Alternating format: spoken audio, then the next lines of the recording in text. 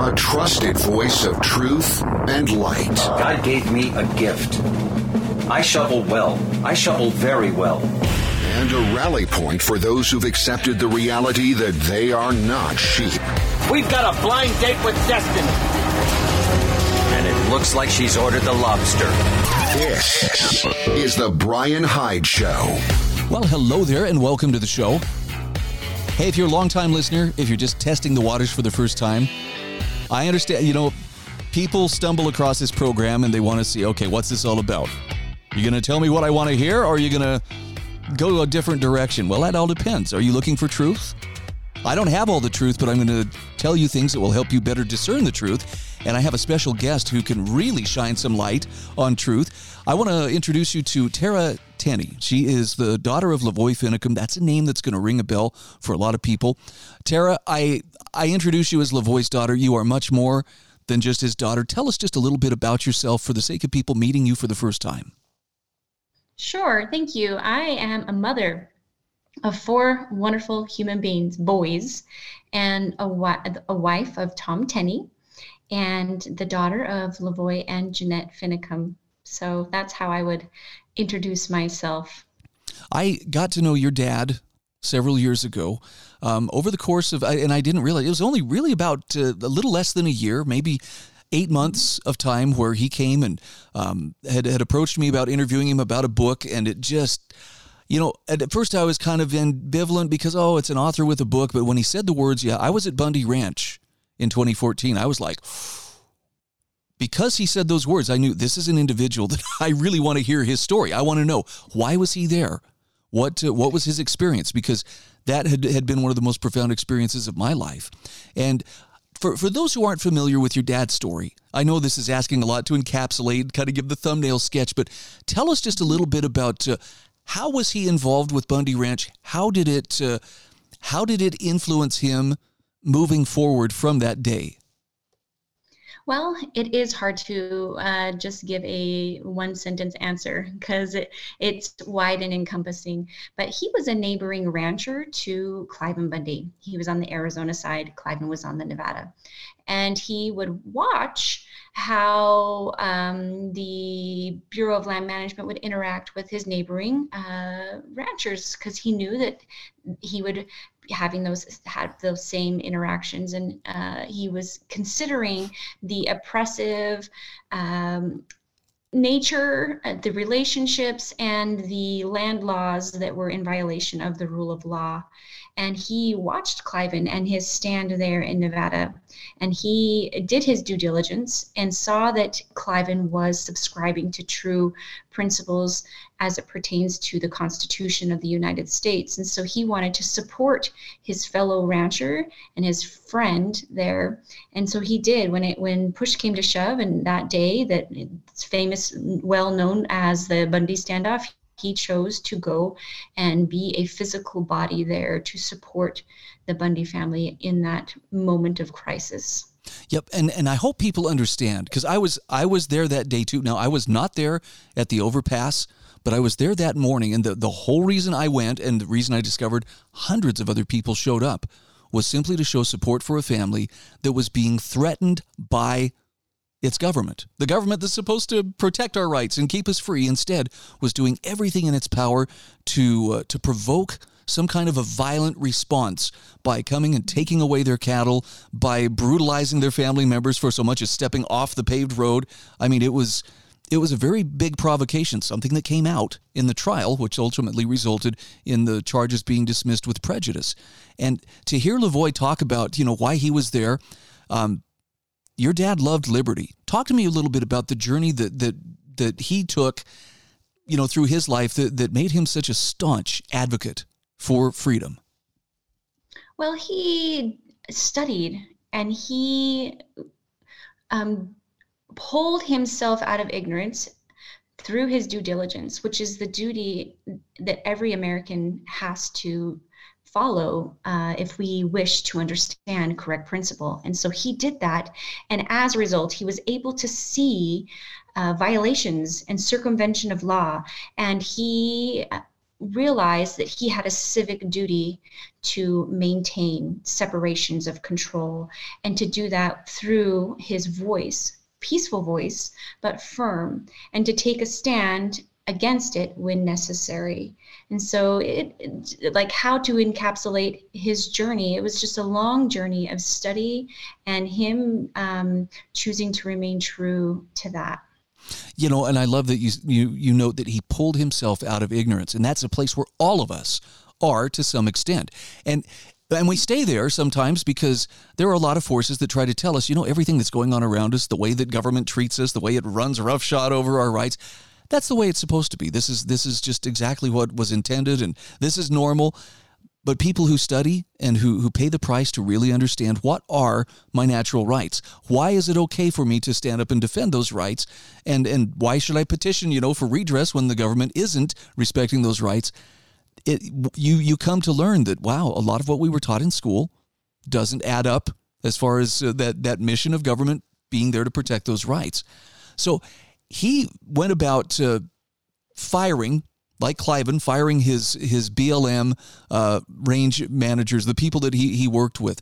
Talk to me a little bit about that. I understand he had a very good relationship with those range comms.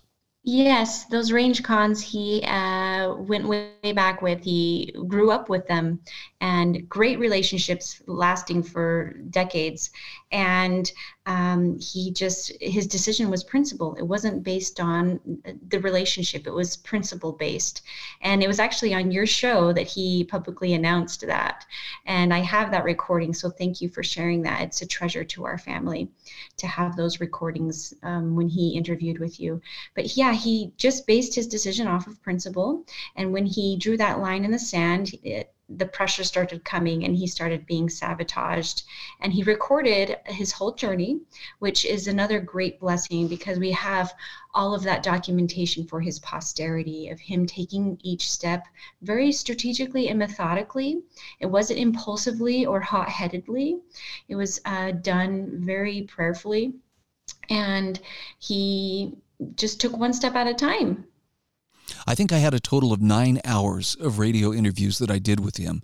And one of the things that impressed me about Lavoie was every time we would go to do an interview, he would ask, do you mind if we pray beforehand? And for some people that may not make sense, but for me, because I believe there really is an inseparable connection between God and liberty, I believe that Jesus is the author of liberty, it just made sense that that's a person who respects God and who loves God and is appealing to God in the same manner that the founding generation did to make sure that his efforts are in line with what his creator would have. And that's why I took him seriously. And I know that for a lot of other people, that's why they took him seriously as well. As it came through that there was this wasn't just someone looking for trouble. This was a person trying to stand for what's right against almost impossible odds. Yeah, impossible odds. That was a Goliath, a modern day Goliath. So, go ahead. We don't have to recount through everything that happened, leading up to the Malheur wildlife occupation, but that is where your father's, life came to an end. Was about 26 days into that occupation.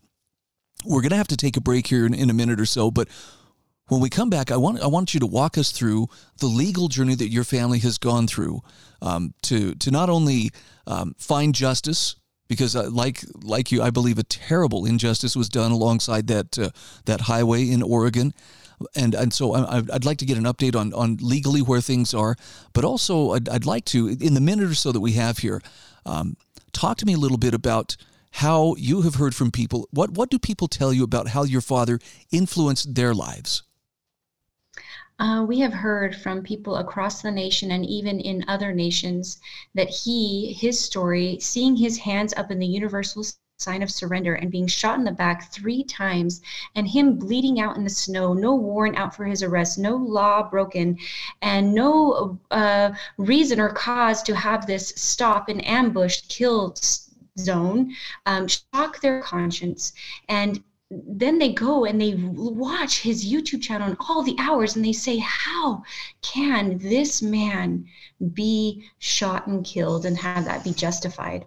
And their conscience is shocked, and it wakes them up, and they start their due diligence, pulling themselves out of ignorance, which is a beautiful thing, because that is where change begins, is when we are an educated electorate.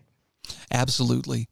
And I want you to know that I think of your dad often, and I still feel his influence. Anytime I find myself struggling, anytime I find myself wondering, is this doing any good at all? Whatever I'm trying to do to at least be a good influence, is it making a difference? I can feel the voice hand on my shoulder, figuratively saying, you remember, we were born for this time, because I know that was something he loved dearly. Let's hold that thought. We're going to take a very quick break. We're talking with Tara Tenney. She's going to tell us a little bit about her family's legal status as far as seeking justice for Lavoy Finicum's death. We'll be back just the other side of these messages.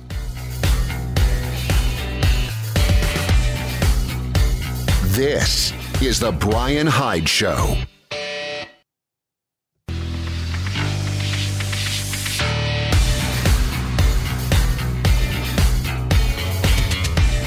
This is the Bryan Hyde Show. Hey, welcome back to the show. My guest is Tara Tenney. She is the daughter of Lavoy Finicum, and Lavoy's family is very, very dear to me. Not only for the courageous and just good man that he was, but because I've really admired their example after a terrible injustice was dealt to them with him being killed in 2016. Tara, your family has, I think, taken the high road at every step, and I know that the road to try to seek justice for him has not been a particularly easy one. Walk me through some of the steps that you all have taken, and where do things stand right now in terms of trying to find real, justice for a wrongful death? Sure, and thank you. My mother, I have to give credit to her. She is a walking saint. She is a strong woman. The way that she was thrust into the political arena, global libel and slander, and she has held her head high with gracious kindness, and she's not one to roll over and just die either. She holds her ground in firm grace. We, after he was shot and killed, as a family decided that we were going to pursue a wrongful death case. And the statute of limitations gave us a year to, the timeline was a year to get the paperwork filed for a formal complaint.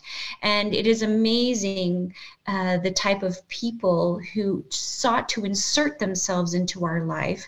And it was a matter of prayer and praying people to us and praying for discernment on who to choose to disassociate ourselves with and who to allow into our vulnerable circle, because we suffered with trauma, and the ability to trust people was very difficult.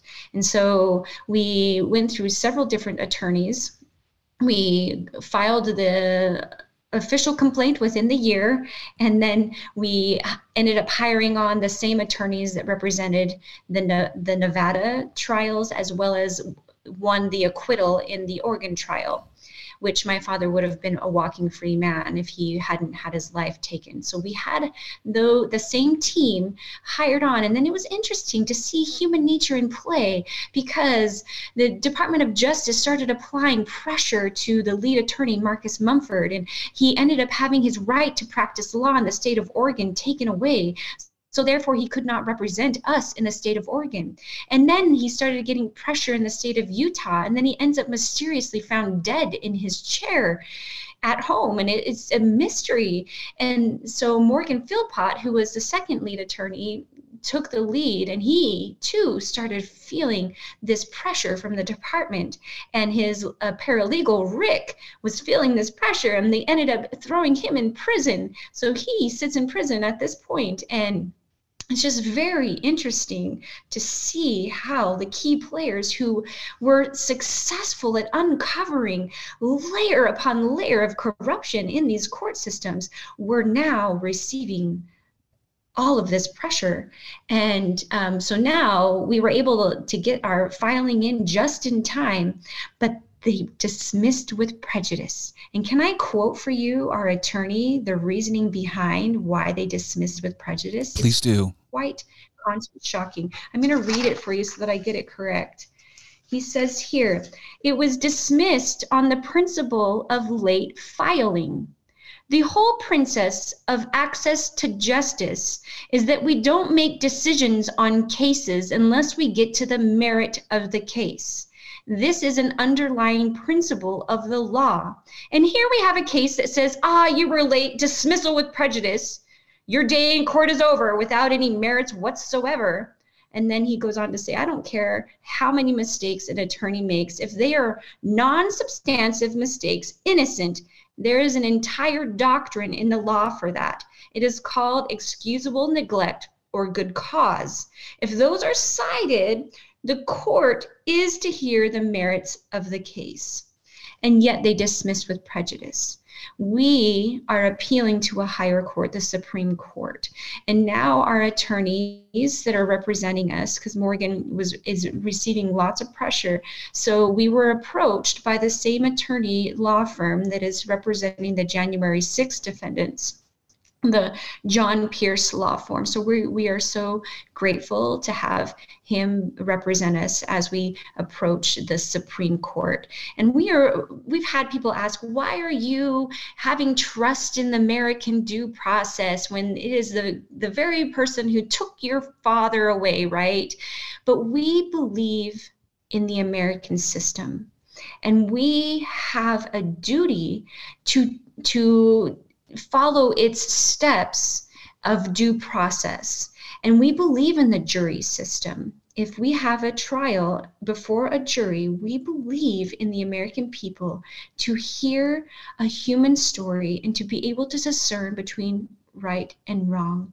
Whether or not the Supreme Court chooses to hear our case, we will be able to say that we did everything we could on this earth to have our father, my mom's husband's story, the trial heard in the court system. It will be heard in a different court system. I know that without a doubt.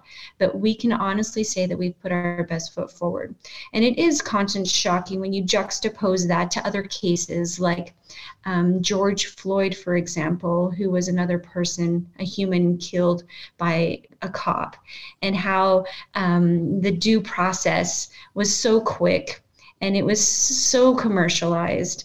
And juxtaposing that to our story, it's really interesting to me and painful to see the difference of response to the two different stories. The pressure that you talk about that these attorneys receive too. I know Rick Kerber, if I remember correctly, 5 different times the federal government went after him and tried him 5 different times before they finally could get a jury whose hands were tied enough or wasn't informed enough to say no. I know the reason that the Bundy's case was dismissed with prejudice was because the jurors were not going to convict. And there was also misconduct on the part of the prosecution. I know in the case of Oregon, there was acquittal because, the jurors heard what was going on. And even if they didn't agree with Ammon or with the rest of the people occupying that wildlife refuge, they understood that it was the federal government that was in the wrong, and they weren't buying the official story of these are the worst people on earth. We've only got a couple minutes here, but Tara, talk to me about how your father's story is getting out there. Now, I know Lavoie wrote a book. One of the proudest possessions I have is a signed copy of his book, Only by Blood and Suffering. Talk to me about the book that you wrote concerning your father's story. Yes, I wrote this to preserve the history for my children because they are going to have adult questions, and I want them to get answers from the source instead of all of the lies told in the web and the news and the media. And so I wrote a book to compile the history. It's Liberty Rising, One Cowboy's Ascent, The Murder of Lavoie Finicum, as told by his daughter. It's found on Amazon, and it tells the story from my perspective. And I recorded an audio version, and it took like 2 years for it to be approved, but the audio is also now available. And what's so sweet about it is that I included my father's voice. He speaks for himself, and it's because of your interviews with him that we were able to have that. So thank you. My children will be able to hear their grandpa speak for himself in this narrative, this story that I have written. And we've also have moving music that people who we didn't even know wrote and sang, and it's just such a blessing to have. And so that really makes me happy to hear that that those recordings are a blessing to your family, because I don't believe in coincidences. I believe God guided our paths to intersect at the right time and right place. And Tara, thank you so much for spending some time with me today to talk about your father's story as well as your own. This isn't the last time we're going to chat. Thank you, Bryan.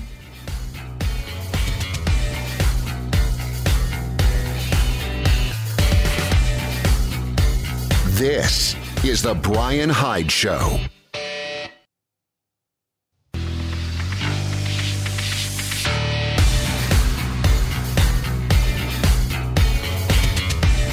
This is the Bryan Hyde Show.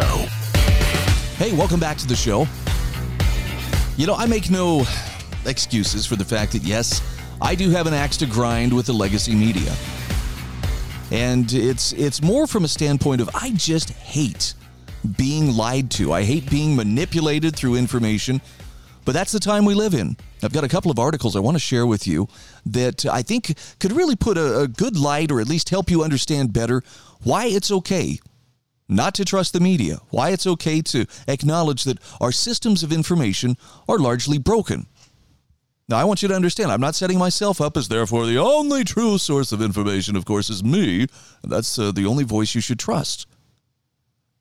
I am going to suggest, though, that you and I both have this incredible duty to find things out for ourselves, to learn to vet that information, and to be able to sift truth from error. That's something a lot of people aren't willing to do. They're just kind of casting about looking for something that sounds agreeable. Yeah, that looks like my viewpoint, and they'll run with it and repeat it like a parrot. So I've got an article here from Sasha Stone, who describes herself as a blue-check Democrat who lost her faith and trust in the media.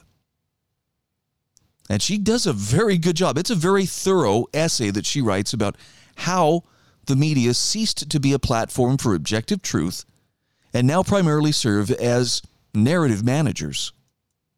They're there to keep you within the boundaries of what you're allowed to think, as opposed to actually saying something.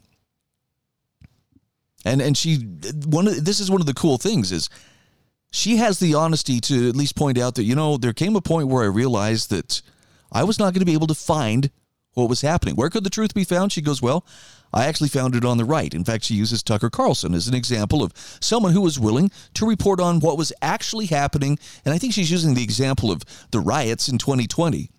You notice how the media took this supportive role. There was obviously buildings burning down, people being killed, looting and destruction, but they had to take this supportive tone because it fits the woke narrative that legacy media is carrying water for.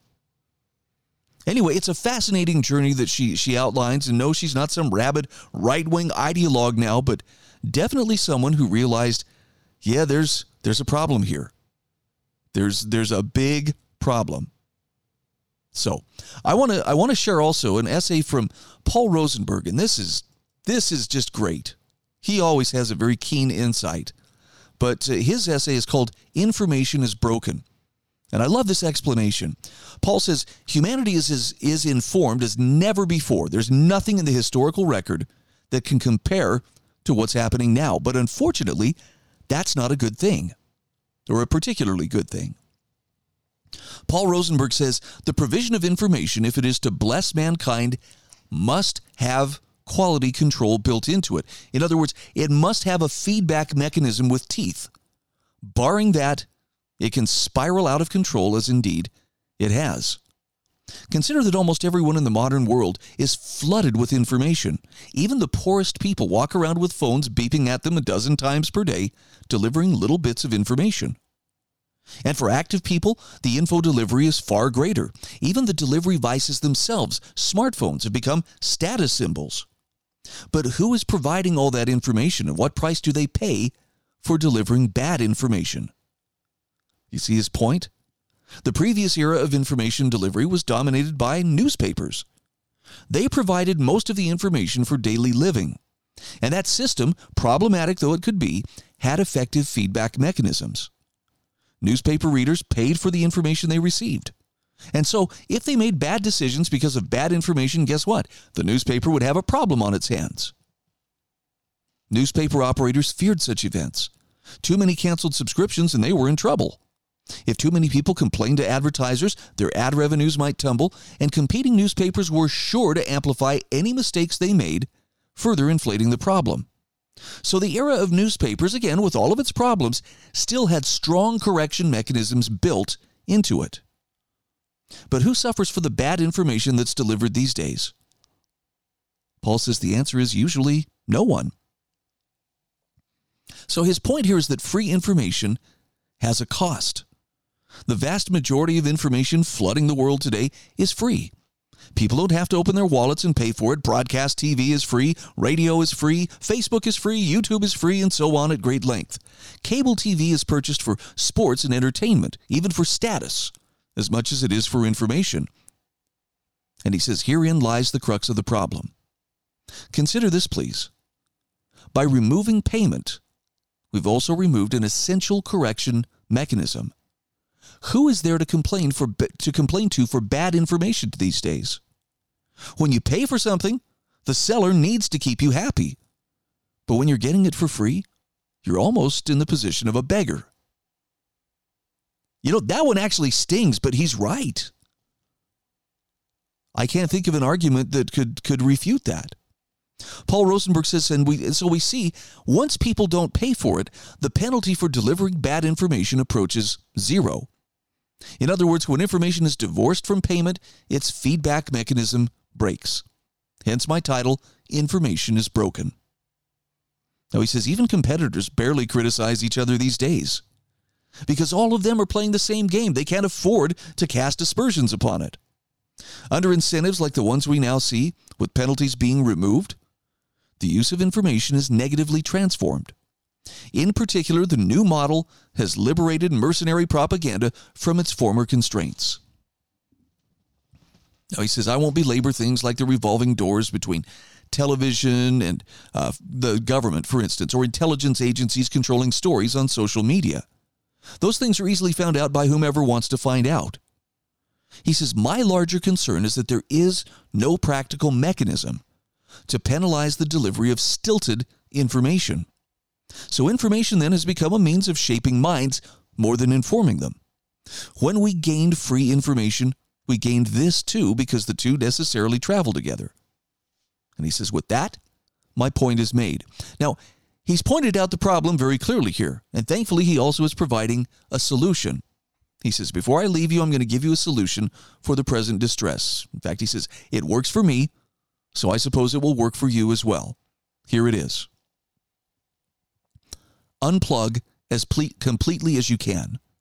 In fact, he says, be brutal in this and turn off every notification and beep your phone can make. Then he says, 1 day per week, and only for an hour or two, devote yourself directly and solely to being informed. During this devoted time, balance your news sources. This is important. He says, gather opposite opinions and favorably consider all viewpoints. And finally, he suggests, consider the past results of the news providers you refer to. Don't let their failures fall down a memory hole. Now, those are all solid recommendations. And Paul Rosenberg says, if you do this, not only will you improve the quality of the information you take into yourself, not only will you evade most of the manipulation thrown at you, but you'll make yourself far more efficient. All the energy you spend checking beeps returns to you once you're unplugged. Sorry, that one deserves repeating.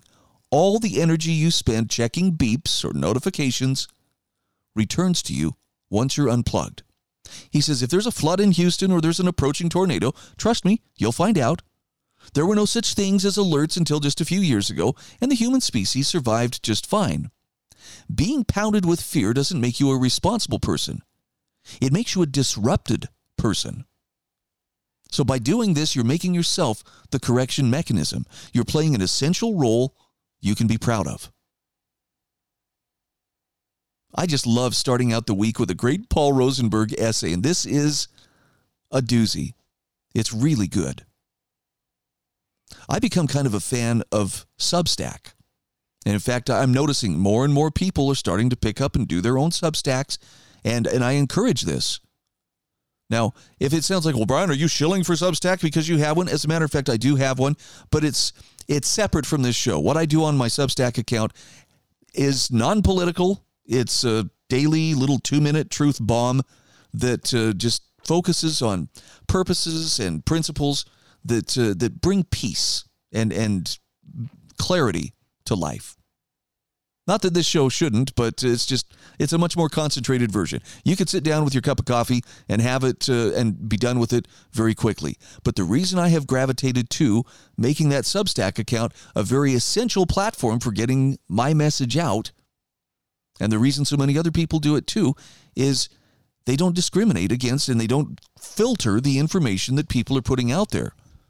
Does that mean that there's misinformation? Yeah, probably.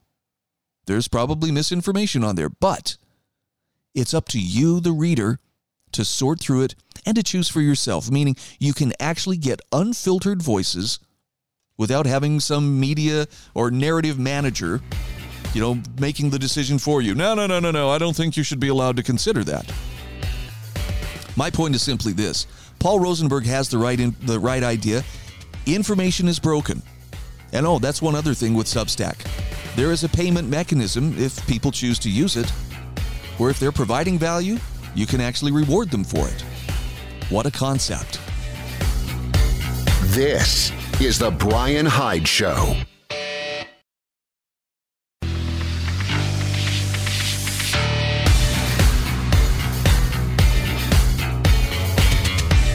This is the Bryan Hyde Show. Welcome back to the show. If you would like to subscribe to the show notes that I publish each day, I make it as simple as possible. You go to my website, thebryanhydeshow.com. That's pretty easy. Click on show notes. Doesn't matter which day, any of the show notes. Down at the bottom of the page, you'll see a subscribe button. It's going to ask for your email, and that's it. I don't spam you. I don't send you endless offers and endless, chances to be a part of the growing Bryan Hyde network, because it's not a big growing network. It's a simple program. I'm a simple guy, but if you find interest in the articles or the guests that I have, you'll find some great links you can follow that will take you further and further down whatever rabbit hole, suits your needs at the moment. Got an article I want to share here with you. This is from Bryan Allman from the Gem State Substack. Bryan did a really nice write-up on Chloe Cole's visit to Idaho last week. She came and she spoke to citizens, she spoke to legislators about this burgeoning transgender movement working to seduce and indoctrinate our children. And Bryan's essay is called Irreversible. We cannot sacrifice our children to the woke cult.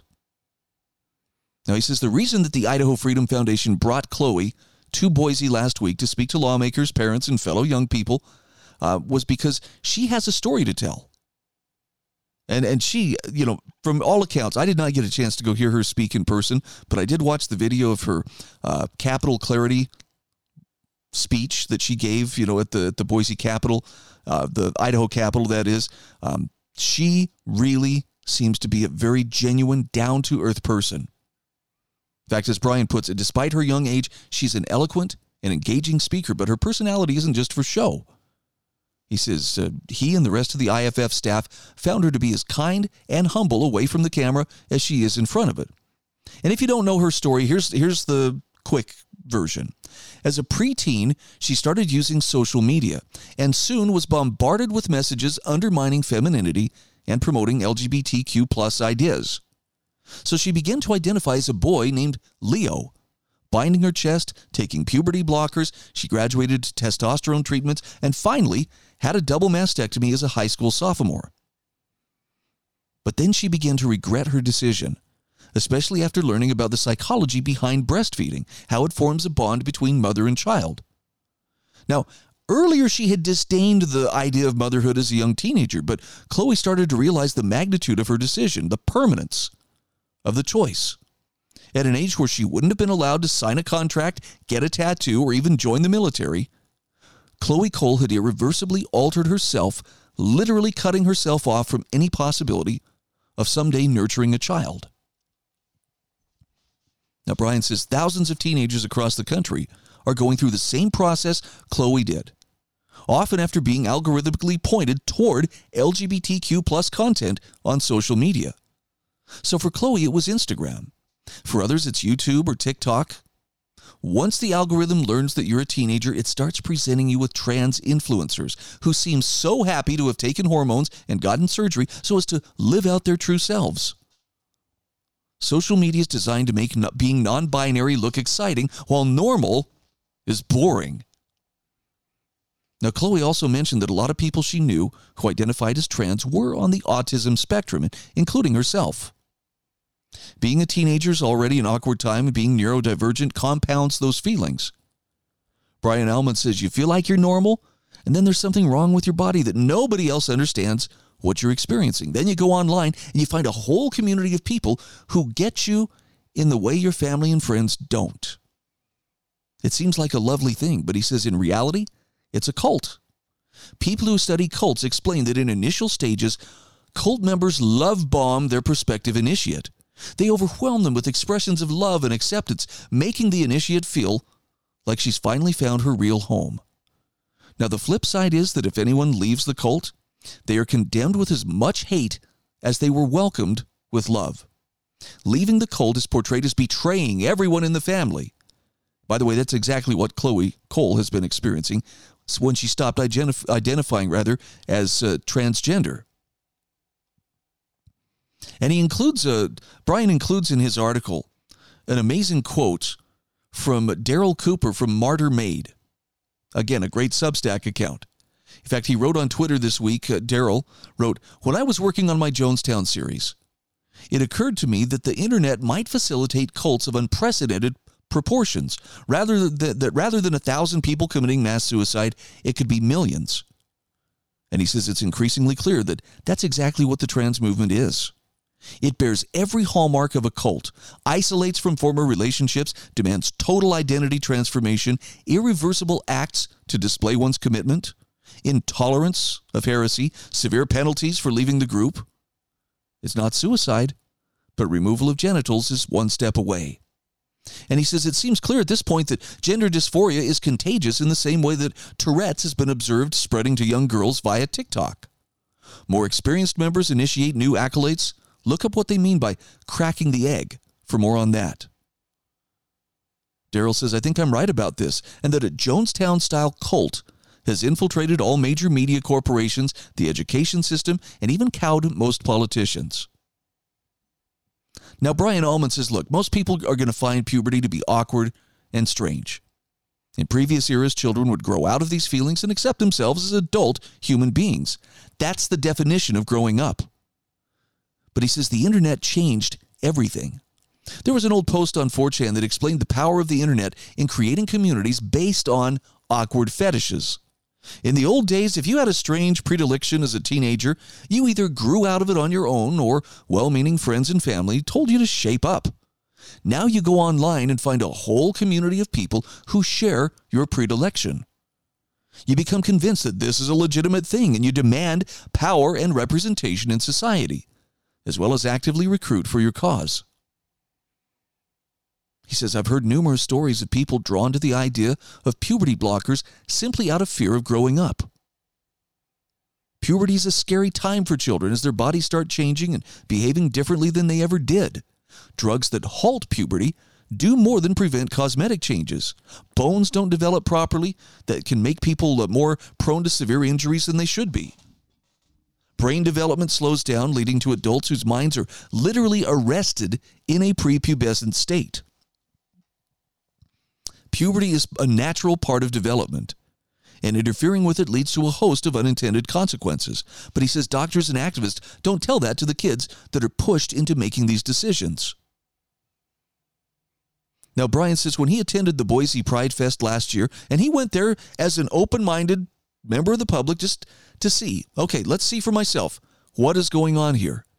And he says, I saw a lot of people who were hurt and broken. Many were likely shunned by the popular kids in school, so they found strength in a community that celebrates what sets them apart rather than opposing it.